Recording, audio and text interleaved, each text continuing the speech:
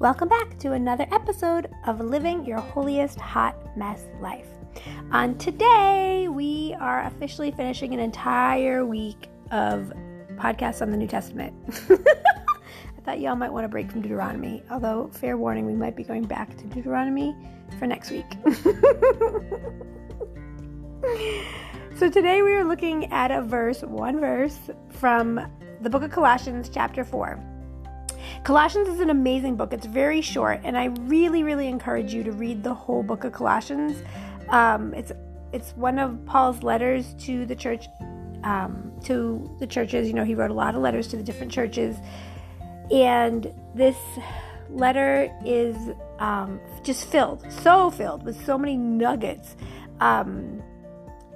I'm just going to focus on chapter 4, verse 2, because I feel like it's such a great verse. And in chapter 4, he's getting ready to close his letter out. And so there's a lot of the letter that's focusing on greeting people and giving advice, just like all his letters give a lot of advice. But this one verse, to me, is just so incredibly powerful when I'm feeling discouraged. So I pray that it's going to encourage you as well. In verse 2 of Colossians chapter 4, Paul writes, "Be persistent in prayer and keep alert as you pray, giving thanks to God." It's not a new theme. We've heard this theme of giving thanks to God when we pray, of being alert, paying attention when we pray, being watchful. And we've even heard the importance of praying without ceasing, right? And being persistent in prayer. So none of what he's saying here is new. It might have been new to the Colossians, but it's not new to us who have all the other letters to read and to compare to as well. This is why I want us to focus on this particular verse today, though. Right now, we are in the midst of, it's literally the 2-year anniversary of when the whole world shut down from COVID. I remember the date because I remember it was Friday the 13th in March, and I had a professional development day at school, and we were all laughing and joking about this whole thing. And the next thing we knew, we walked out of the building and then we got a message that there was no school for the next 2 weeks. And we were all shocked, like, seriously? And that 2 weeks turned into a 2-year of life that we couldn't even imagine or know it. And so as we've gone through this week, I've been really mindful that that's the anniversary of what's been going on in the world. And it's so important that throughout this time where everything was being shut down and reopened and then re-shut down, and you need a mask, you don't need a mask, and you can travel, you shouldn't travel, and just get a shot, don't get a shot, get a booster, don't get a booster. I mean, there's just so much. And as if none of that is already too much, then we have everything else going on in the world with so much hatred and anger and so much, it's just too much of everything, right? And so we can get really overwhelmed and discouraged. They do all these studies on saying how the rates of depression and anxiety have skyrocketed. Like, really? No kidding. I don't need a study to tell me that. I just look around the world. And even how I'm feeling in my own life. And so I pray that this verse is encouraging to us, that we can write this one out, put it on a note card, post it somewhere that we'll see it, make it like the wallpaper on your phone, wait for your lock screen, something, so that we will remember that we have been commanded to be persistent in prayer. So we're going to pray without ceasing, to keep alert as we pray. So we're going to pay attention to what's going on so we can be prayerful about what's happening, and to give thanks to God, to not be praying as if we have no hope, to not be praying as if we're whining and crying out to God, but to be praying with an attitude of gratitude, because there's so many great things that God is doing even in this pandemic. I use the pandemic as an example because so many great things have come out of this. And yes, it's been like death, doom, and destruction, and mental health is at an all-time low. Absolutely, 100%. I'm not trying to take away from that at all. But we've also learned new ways to communicate when we're far away from each other, and new ways to share great, joyful events when people can't travel to them. And I'm just excited to find new ways to take the blessings, the silver linings in all the storm clouds, and be grateful for them, because we know that an attitude of gratitude shifts our chemical feelings in our body. We know that we can change our mind, we can renew our mind in Jesus by being joyful. And God commands us to count it all joy when we fall into trials and tribulations. So as we study this verse, I'm going to pause for a second because I want us to reflect. But as we study this verse, I want us to really find it as a place of encouragement. It's not another thing to put on your to-do list. It's not something to strive for. That's just an exercise. It's a way of life. It's something that we can do that can just really be a blessing to us. So we're going to pause, and I want you to think about, how is this verse going to bless your life? How can this verse bless and change your life? And we'll be right back.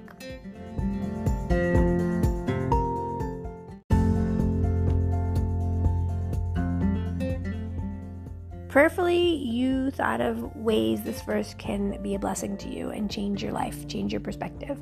So again, being persistent in prayer. Persistent means to be devoted to something, right? That we continue to do it no matter what. We're persistent in showering. We're persistent in deodorant. We're persistent in brushing our teeth. Hopefully you're persistent in flossing as well. We're persistent in all these things that affect our outward appearance, right? Like, these are things that people would notice if we didn't do them. It's much more pleasant to be around my husband when he's gotten out of the shower than when he just came back from the gym. It's much more pleasant to be around me when I got out of the shower than when I've just come back from working out as well. And so I think about persistency. I think about how we need to be persistent in prayer. Satan has an agenda to destroy us, to distract us, to disconnect us from God as best as he can. And when we are persistent in prayer, we are far more peaceful and joyful no matter what trials and tribulations come our way. And then as we're being persistent in prayer, if we're paying attention, if we're keeping alert as we pray, we're paying attention to what are some things that we should be praying about. I mean, if you're not paying attention at all, then you wouldn't know to be praying for Ukraine. You wouldn't be knowing to pray for your neighbors. You wouldn't know to pray for someone you realize is struggling. When you're keeping alert, you're paying attention to whatever else is happening around you in the world.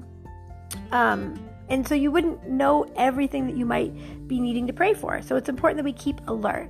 And then giving thanks to God as we're praying. Again, I mentioned this before the break. We don't want to just be whining and crying out to God. We want to have an attitude of gratitude because it changes how we feel.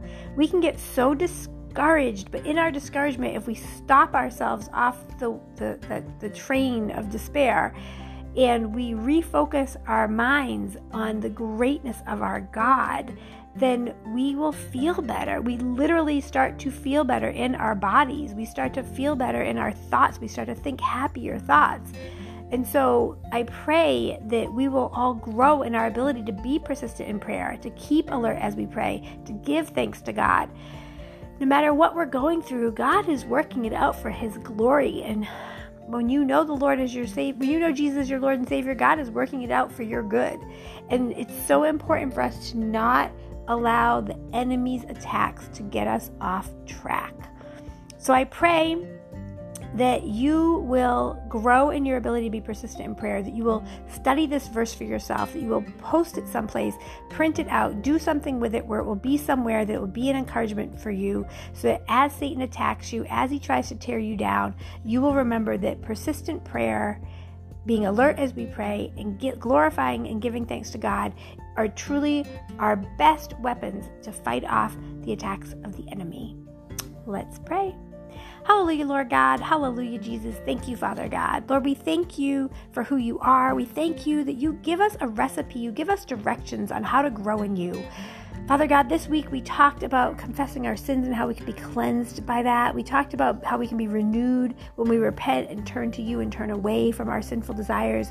And we're closing this week out, Lord God, truly seeking to be persistent in our prayer lives, be persistent in our pursuit of you, Lord God. Help us to continue to pay attention to what's going on around us, that we might lift things up to you in prayer and petition with an attitude of gratitude, with thanksgiving, Lord God, because we don't need to mourn like we have no hope, because we know that you are our hope, Lord, and that you would never leave us nor forsake us. So, Lord, we look to you as our source of encouragement, as our source of power and peace and joy, and we are ever so grateful that because of you, we are able to live our holiest hot mess lives. No matter what comes our way, we know that you have got us. Have your way in us and help us, Lord, to be persistent in prayer as we continue to grow in you. In Jesus' precious name, amen. I pray that today has been a blessing to you. I pray that you will like, share, and subscribe. I pray that you'll tell others about this podcast and that you will come back to listen to more tips and strategies on how you can live your holiest hot mess life. God bless you.